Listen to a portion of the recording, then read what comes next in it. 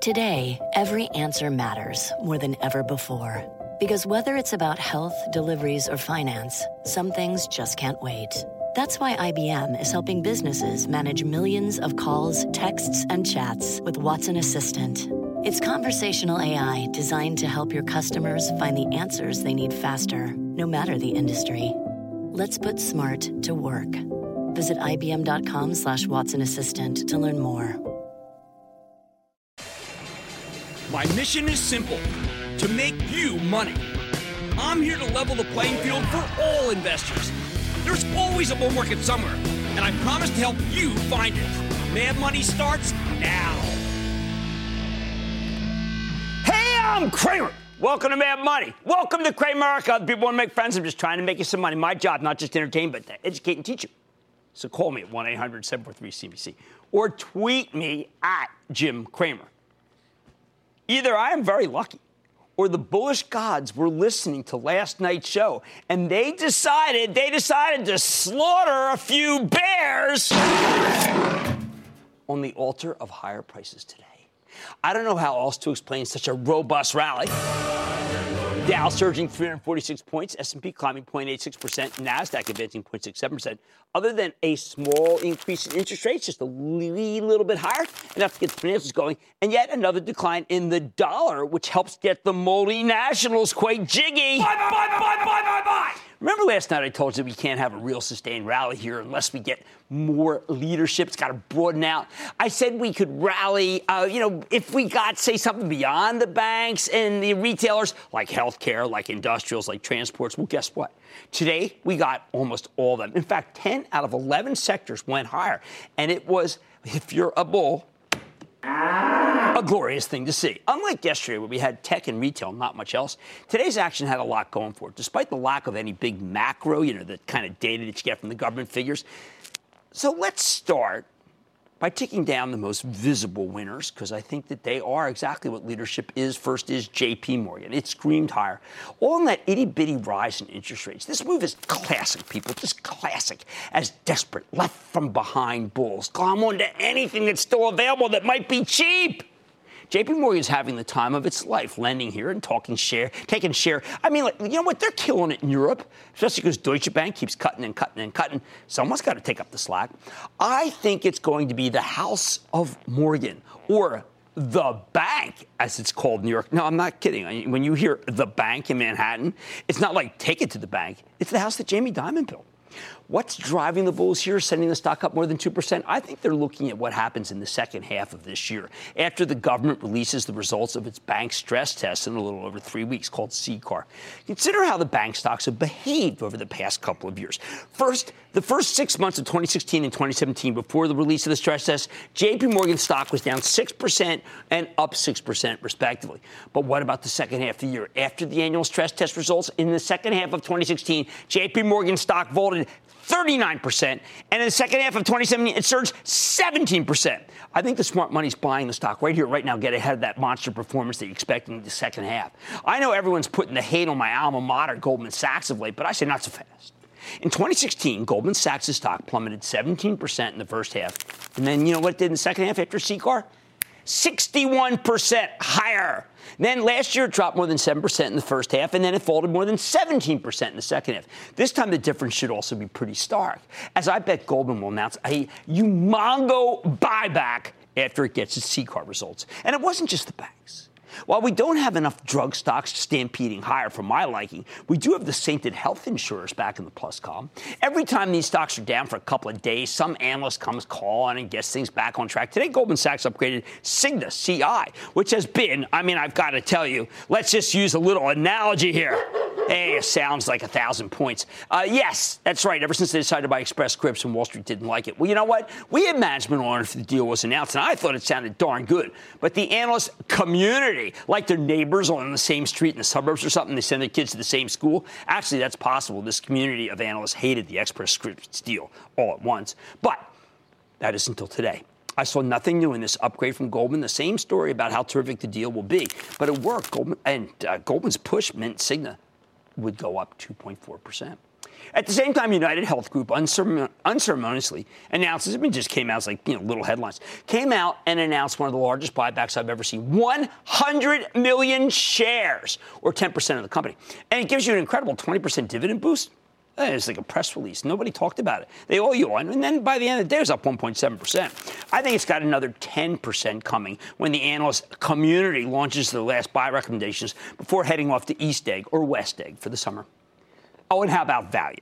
The stock got pushed hard by Barclays today, a big upgrade, and a sign that CEO Joe Papa is delivering on his turnaround efforts. We warmed up to this one in the teens. Now it's at 25. I bet it's got more momentum. What else? Ever since the president decided to get tough on trade, the stock of Boeing has been trading, well, like it's about to lose a big order from Chairman Mao Airlines. But today the stock came within striking distance of the highs, and the darn thing is back. Given that Boeing is the quintessential industrial and our biggest exporter, what can I say? It is a terrific sign. CEO Dennis Muhlenberg has been demonstrably quiet on China, so let me say something. There are literally a dozen airline purchasers who would love to get in the queue if China drops out, and that's despite the recent declines in the airline stocks because of a 50% increase in the price of fuel. Muhlenberg may be quiet about China, but you know what he's crowing about? He's crowing about Mars. He's saying that he will not let Elon Musk's SpaceX get there before him. Musk probably doesn't even mind today, as Tesla stock surged 10% on predictions made by Musk himself, of course, that the company will soon be swimming in cash thanks to an insanely positive build schedule that's now kicking in for the company's mammoth order book. Whether or not you actually believe what Musk is saying, you got to admire the guy for sheer chutzpah. On top of Boeing, two other recently hobbled industrials got some love. Caterpillar and 3M. Cat's got great demand for engines. 3M's in the not as bad as we thought category.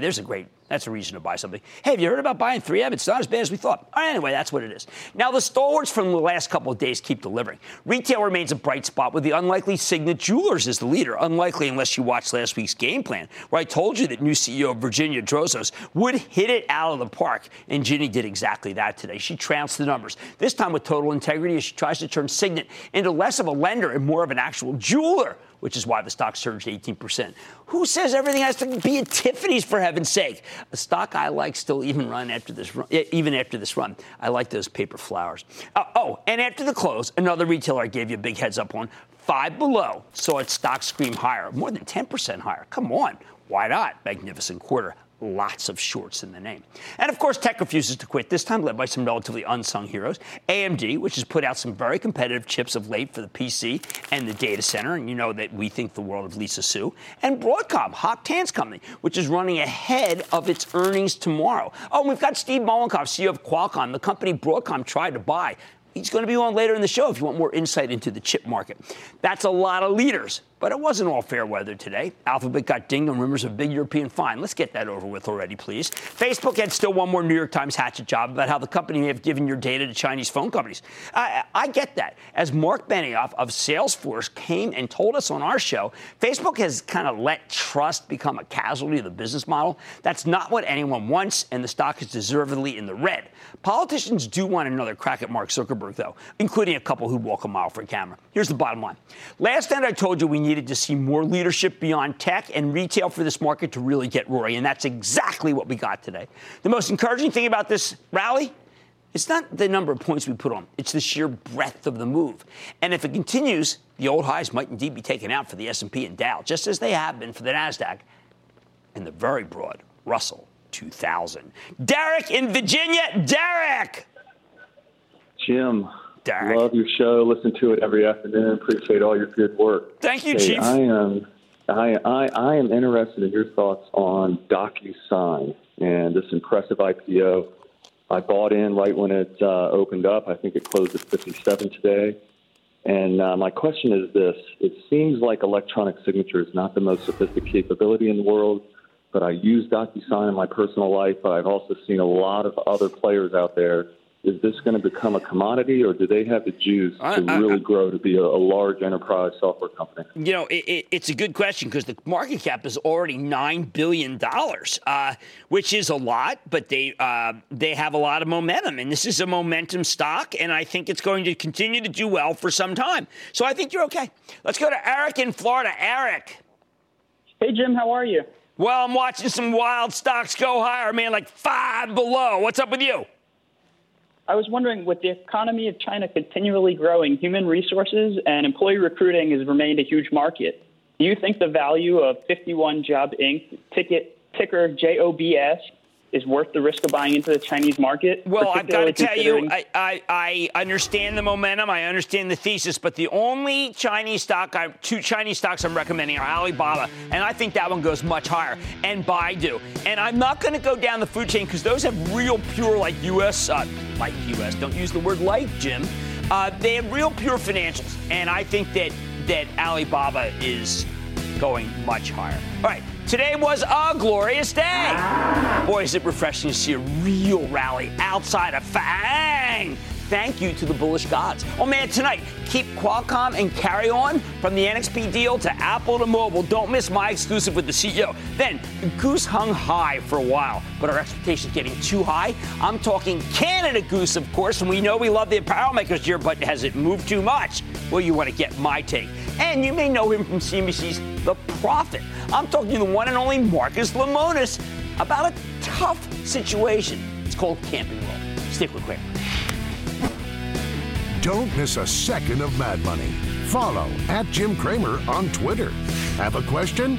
Tweet Cramer. #MadTweets. Send Jim an email to madmoney@cnbc.com or give us a call at 1-800-743-CNBC.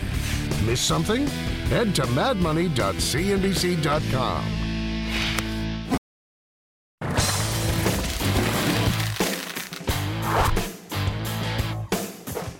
All right.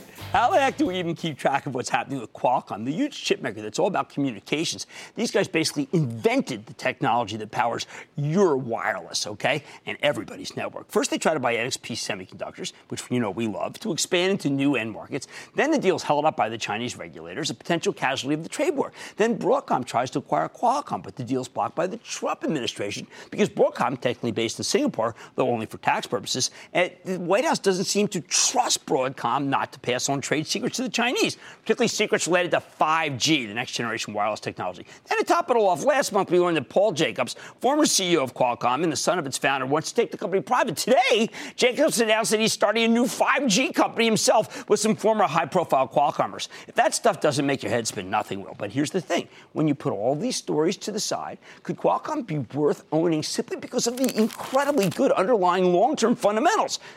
What about, the business? So let's take a closer look with the tech man of the hour, if not the year, Steve Mollenkopf, the CEO of Qualcomm. Learn more about how his company's doing, where it's headed. Mr. Mollenkopf, welcome to Mad Money. Good to see you, Steve. Jim, how you doing? Well, you know what? I've known you for a while. You're an unlikely figure to attract this much controversy. You're an engineer. You got a lot of patents. You're really one of the founding fathers of our wireless technology. How do you keep it together during this period? Well, we have a lot of confidence that we're headed in the right direction. We're buoyed by the fact that what we work on, people care about.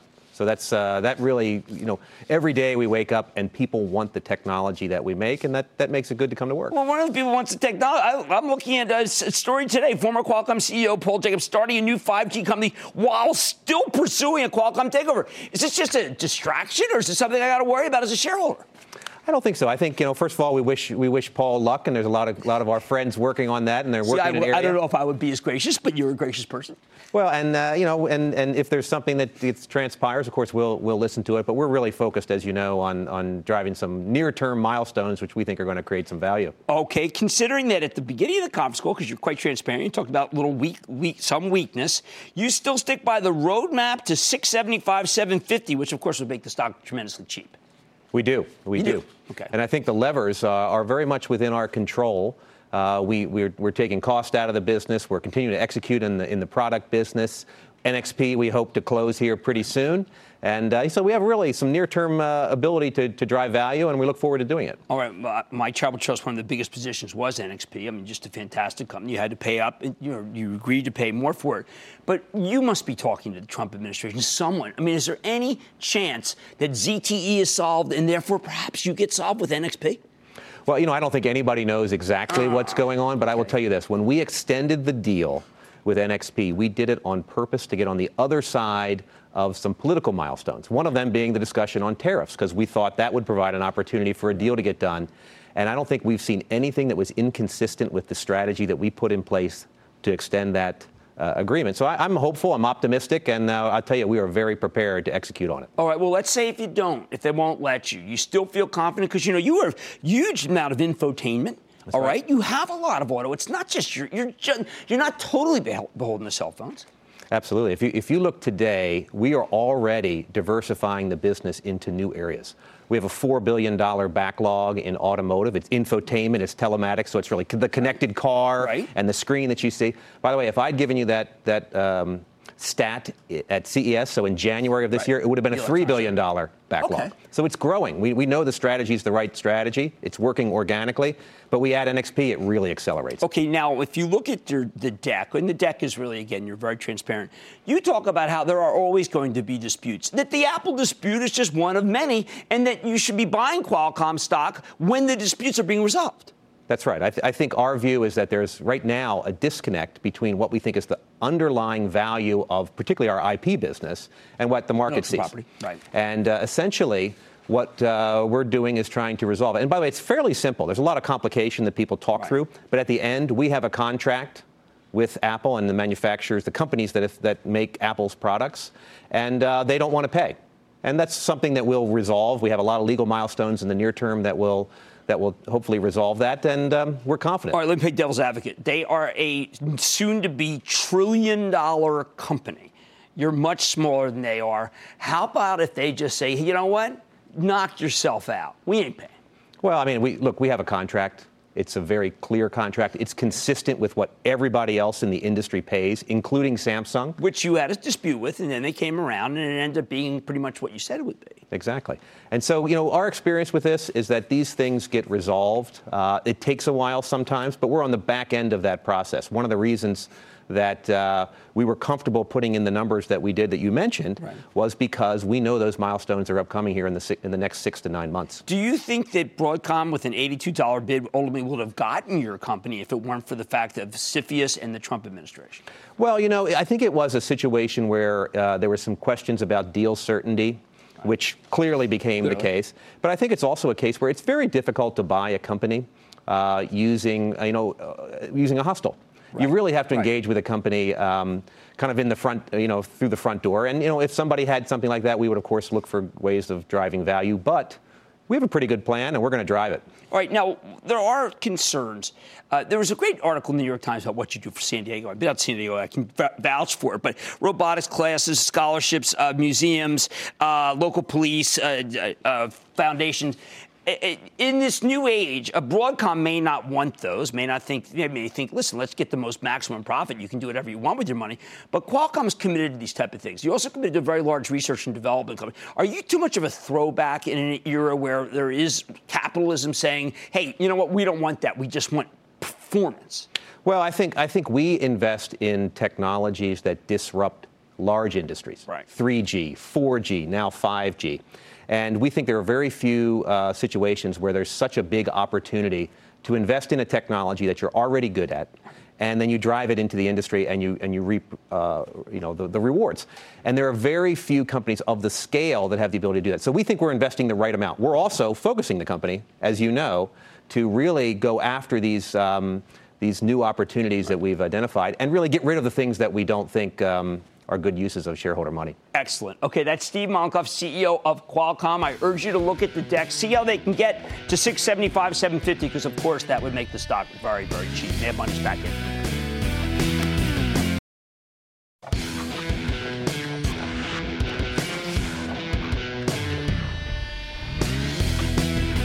As I'm always telling you, bulls make money, bears make money, and pigs, they get slaughtered. So how do you know when you're being piggish, when you're being too greedy?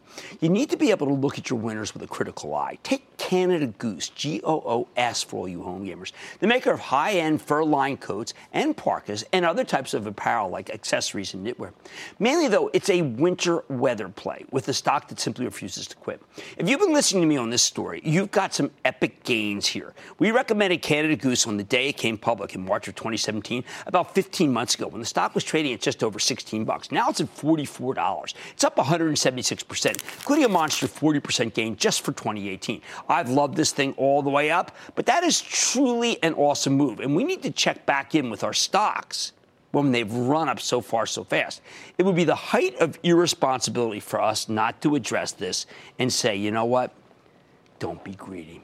First, though, let's talk about why this thing's been such a winner. When Canada Goose came public, I gave the stock my blessing for speculation because the underlying company had a lot of things going for it. A great brand, accelerating revenue growth, rising margins. I figured the story was still in the early innings. When I recommended the stock again last December, going into what turned out to be a pretty darn cold winter, I told you to ring the register on part of your position if you already owned it, because that's the responsible thing to do. But I also made it clear that if you didn't already own it, there was still more upside here. Once again, that turned out to be a pretty good call. In January, the CEO, Danny Reese, came on the show and explained how the company's expanding all over the world. And again, if you listen to him, you made a killing. Still, when Canada Goose reported in February, something interesting happened, and this is what I'm concerned about. The company delivered what appeared to be a stellar quarter, and yet the stock sold off hard. Make no mistake, these were great numbers. You had a substantial earnings beat, a meaningful revenue beat, pretty rapid 27% growth, dramatically higher than anticipated margins. To look at this quarter, you would have thought that the company was firing on all cylinders. But what happens? The stock plunges more than 16% in a single session, dropping from 38 to 31. Then it loses 4% the next day. The reason? Remember, Canada Goose had run up dramatically going into the quarter. Even though the company beat Wall Street's consensus estimates, many investors were actually hoping they would do even better than that. This is the danger of what we call great expectations.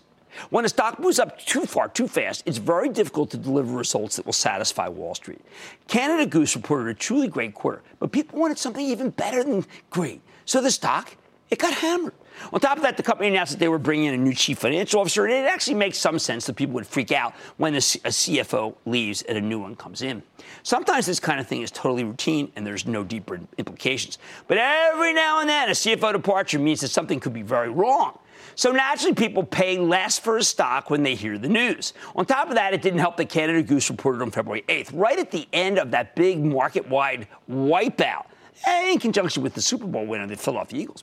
Now, that February sell-off actually turned out to be a great buying opportunity, and we could get another one here. But the stock Canada Goose came roaring back after that. It's now up $13 from those lows. But I bring up that earlier decline because it's emblematic of what can go wrong when a stock gets overheated.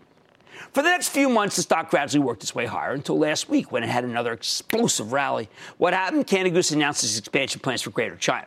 They've got distributors lined up all over the PRC. They're opening a store in Beijing and another in Hong Kong. The whole thing is very exciting. That's why the stock surged 5.6% on the news exactly 1 week ago. And it's kept climbing another percent or two every day since, which caused us to think, whoa, just a second, deep breath. But this is what worries me, I'll tell you what. We know they were going to expand, and we knew they were going to expand in China. We knew it already. Yep. So the fact that people keep buying this stock on this development makes me concerned that the buyers aren't necessarily thinking things through. Although, look, I understand retail's gotten very emotional. Signet, for instance, Five Below up 17 points after reporting a good quarter. It's emotional, and people are shorting stocks, including this one. But that's not the only reason to exercise some caution. First and foremost, you've got a 176% gain in this thing if you started buying when I first recommended it. Even if Canada Goose was the perfect company, the perfect stock, you'd still want to ring the register on part of your position after that move. Anything else would be considered pure greed, pure arrogance. Now, on top of that, the stock of Canada Goose is very expensive. And, of course, we care about valuation on Mad Money. It's trading at 66 times next year's earnings estimates, 53 times 2020 estimates. Regular viewers know that I often give high multiple stocks my blessing, unlike most people, if they've got enough growth to justify the valuation. But even with, say, a 28% long-term growth rate, it's very hard for me to tell you to start paying 66 times earnings. Oh, I wish that was the extent of it. But there's more. In April, Canada Goose filed a shelf registration, which is usually a precursor to an equity offering. In this case, they could sell $1.25 billion worth of stock over the following 25 months. And let's not forget, they still have some private equity backers who probably want to ring the register themselves. This could be the way they do it. Nothing wrong with the secondary offering, but what boggles the mind is how the stock has climbed 25% since the shelf registration was filed. That makes me think it will get clobbered the moment they do announce any kind of equity offering, and maybe that's when you buy it. One more thing. Canada Goose will be reporting its next quarter sometime soon. We don't know exactly when. But last year at this time, they reported, it was around June 2nd. Given how the market reacted to the company's last quarter, you have to be a little concerned that Canada Goose could report a great number and the stock could still get slammed. Stock's up 40% year to date. That's a recipe for disappointment come earnings. Of course, they could deliver such an amazing blowout that it sends the stock into the stratosphere. But I'm prepared to look like a moron, which I often do. Like, look at how arrogant's up after I told you that it was no good anymore. Well, Okay, so look like a moron. It comes with the territory. Plus, let's not forget, we are headed into summertime, which is going to be a not great time for pure winter apparel. Here's the bottom line. If you own Canada Goose here, I suggest taking profits on at least some of your position. I've loved the stock all the way up, but after a 176% rally, only a madman would tell you to let it ride.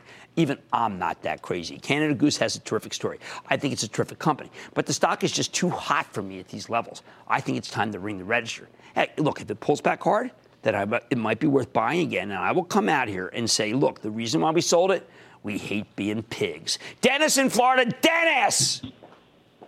Here's a big Philadelphia Eagle. Booyah, Jim. This is Grayson Gallagher with my dad, Dennis Gallagher, calling from Tampa, Florida. Boo, boo, booyah, Jim. Go Birds! We bought Under Armour. Go we bought Birds! Under What's Armour up? at $14.42 and is trading today at close to the 52-week high. Should we hold on to it, or is it time to trade? Yes, you should hold on to it. Remember Kevin Plank came here and told you that he had fixed the problems, and there were two people who believed. I think his mom and me. Really about it. I think he goes hard. The father-son, fantastic. Boy, I had a father-son combo on the floor today. Kids watching the show, 8, 9, 10. I think they bring the whole demo down to about 19. Let's go to Alexander in my home state of New Jersey. Alexander! Oh, yeah, Dr. Cramer. Man, doctor, a lot of people have taken my, where's the stethoscope? What's going on? Well, I just wanted to say thank you for still being on the air after all these years. I know, isn't it exhausting?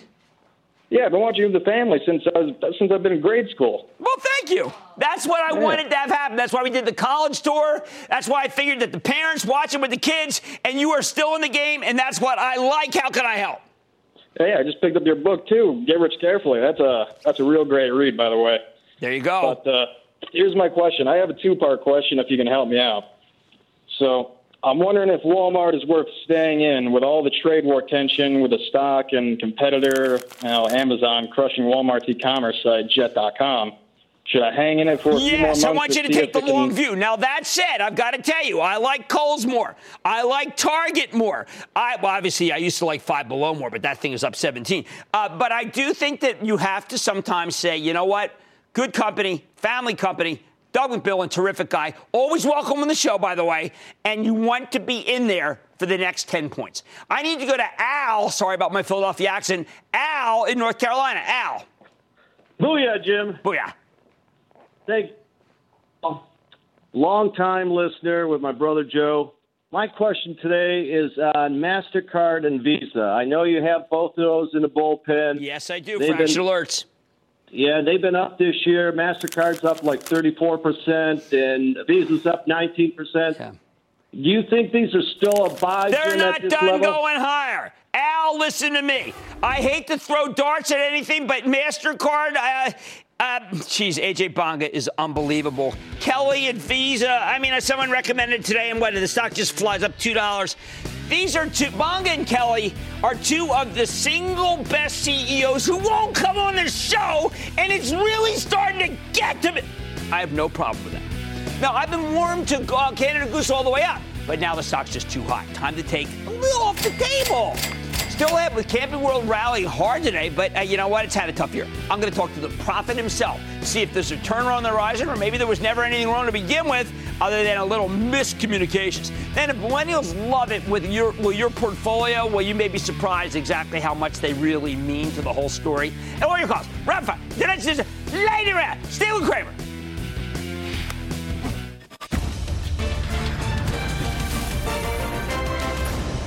Tomorrow, kick off the trading day with Squawk on the Street. Live from Post 9 at the NYSE. There's a horse that could win the Triple Crown. That I think explains how I feel about him. Justify. Yeah, you can justify it. You can justify it. No, you can't. I read it. It all starts at 9 a.m. Eastern.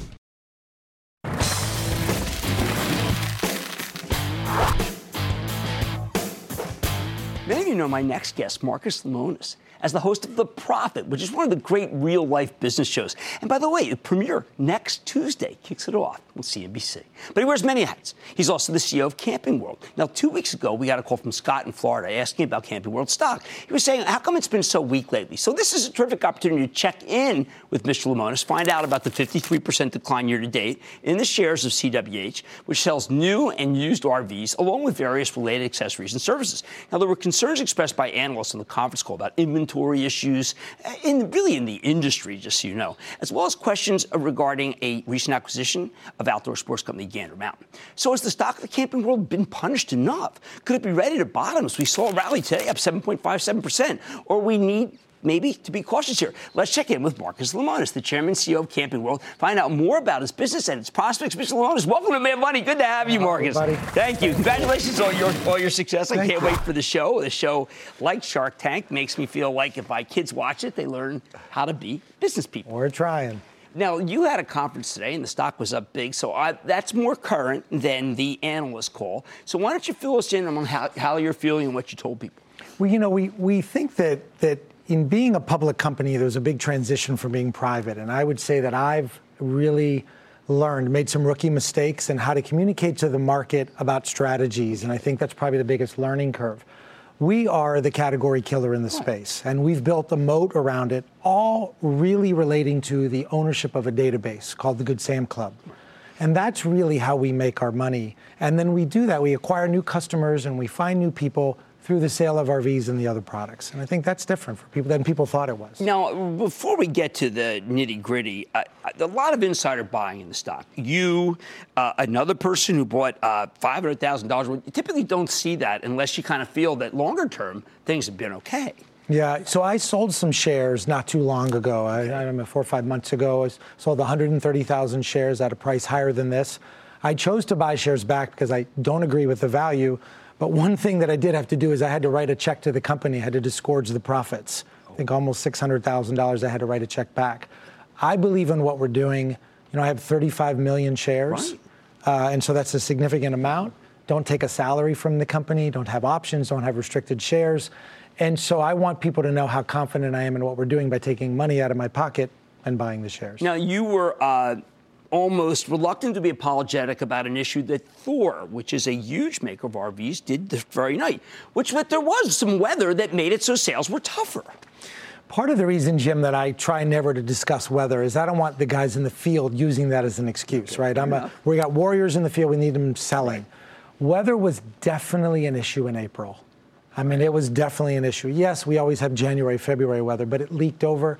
We saw a pretty decent bounce back in May, though. But you've also said you've been in this business for a long time, and you have ups and downs, and you can't think of it on a moment-to-moment basis. This is a long-term strategy, right? My goal is how do we grow the company, how do we grow earnings, and how do we grow the file size? That's the key. Now, on the conference call, you cursed. You said that we basically talked about your distribution center, and you're saying that it was a different kind of show than the kind of show that you put on or I put on. Cleared up?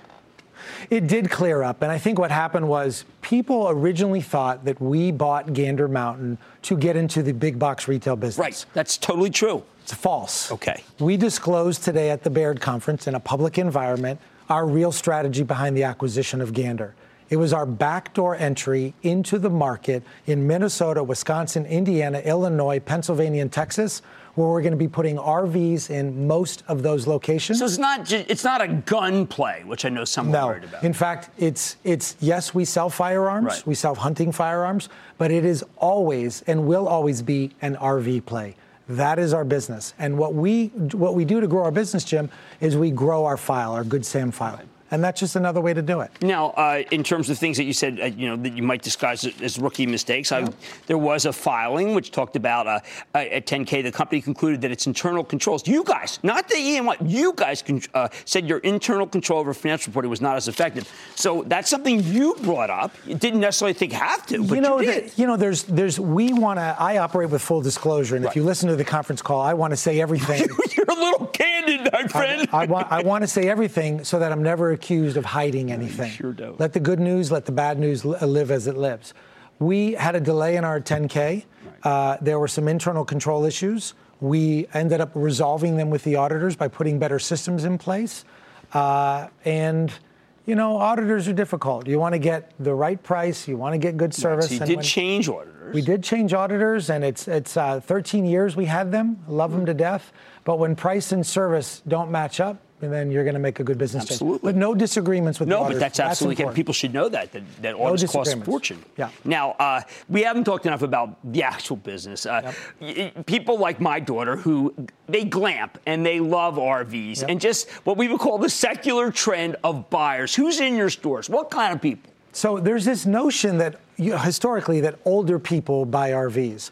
What I think Thor and companies like Thor and Forest River did very well at the end of 2008 and 9 when the gas crisis happened, they woke up and said, if we want to expand the funnel, we want to grow the market, we have to make smaller units, single axles, lighter units.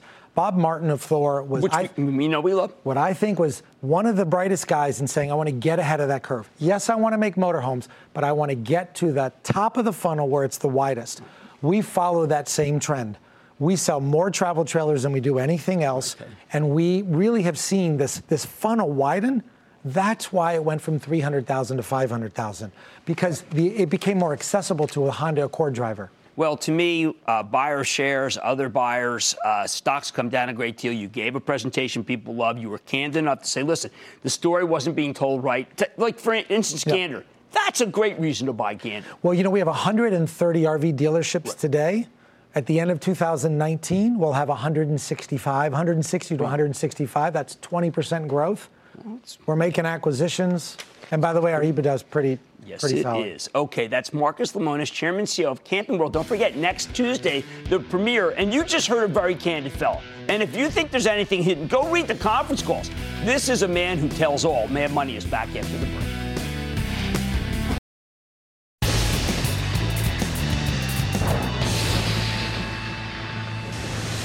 It is time. It is time for the lightning round. Because we're going to wrap for goals. One of the same stock there by ourselves. Just been in the core stock way. We're stable. Play the sound.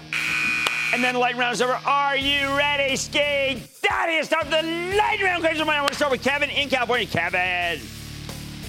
Hey, Jim. How's it going? Booyah. What's going on with you there, Chief? I'm doing well.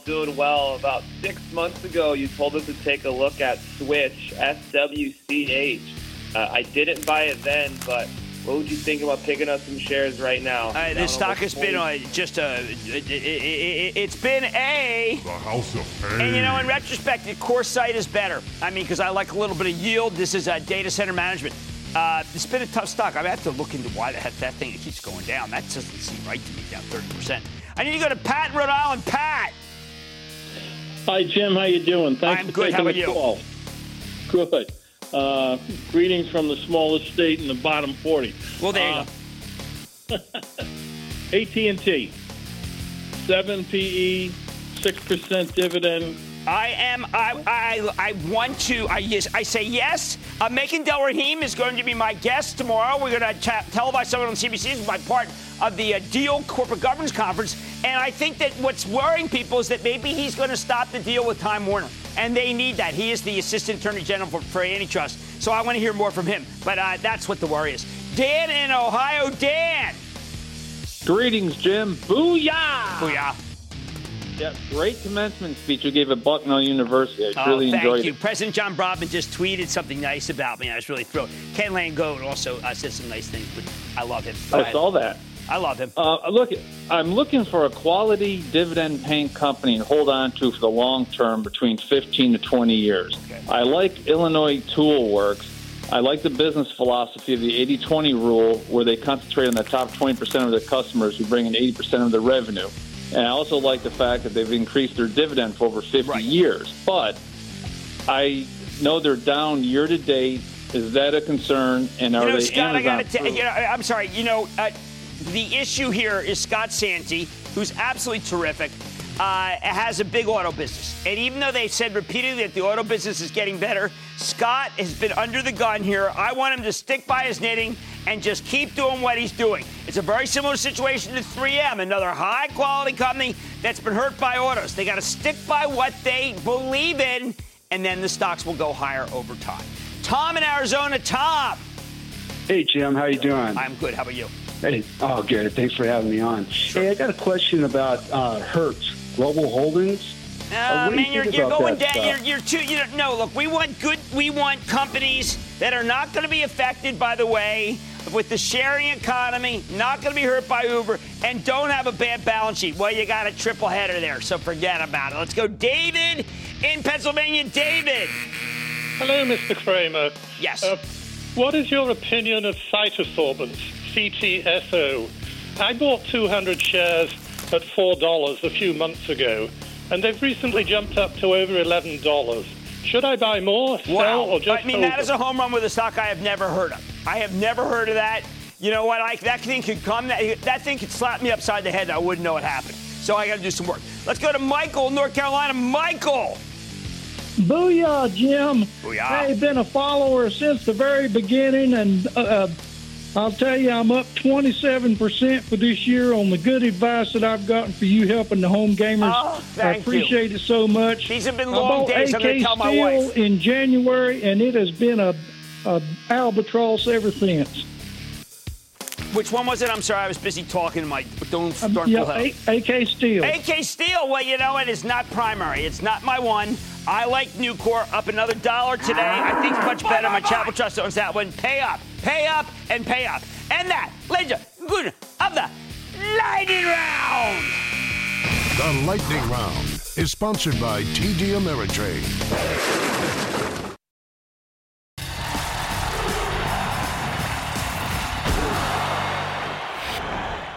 Just because millennials love it doesn't mean you should buy it. Lately, we've heard a lot of CEOs talk about how surprisingly millennials seem to have an affinity for the products.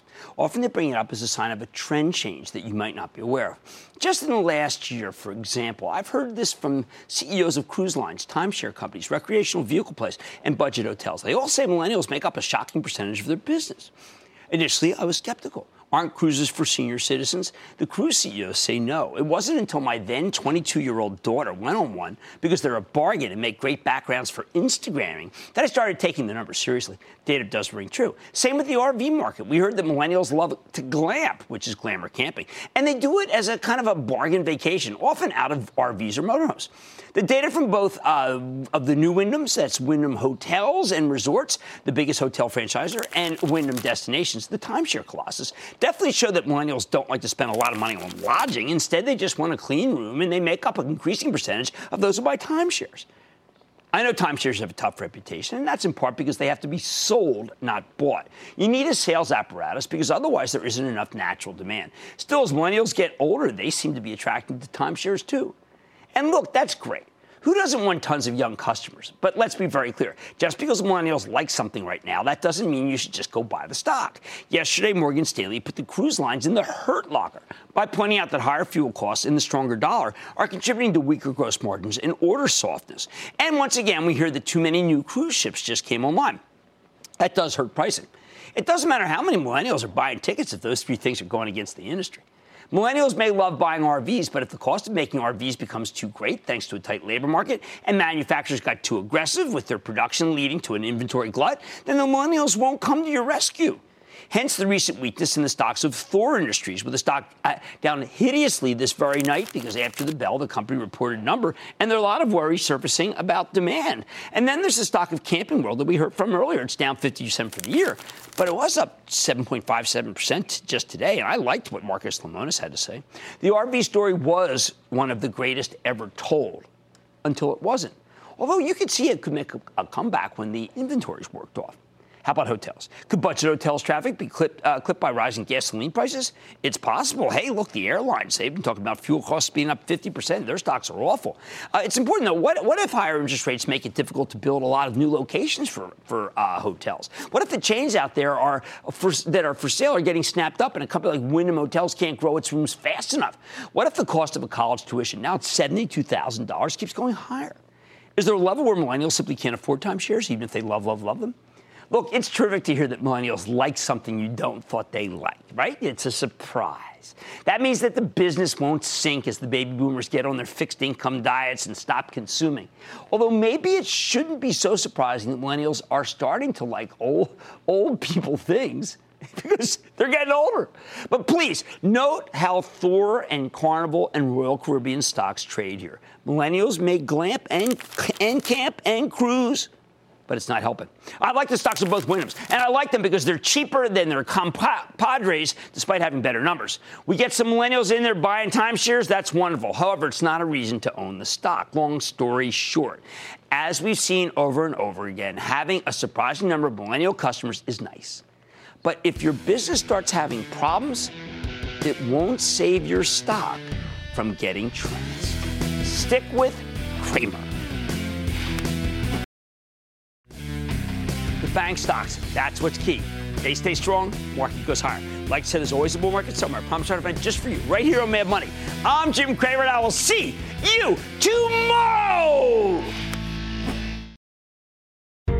I want people to feel like they just learned something. We have journalists in the far corners of the universe. I can't wait to get all of those resources under 1 hour-long newscast where we can deliver the facts of the day, clearly and concisely, in context and with perspective, and tell people what's happening, what it all means. Get the truth, not the spin. The News with Shepard Smith. Subscribe to the podcast today.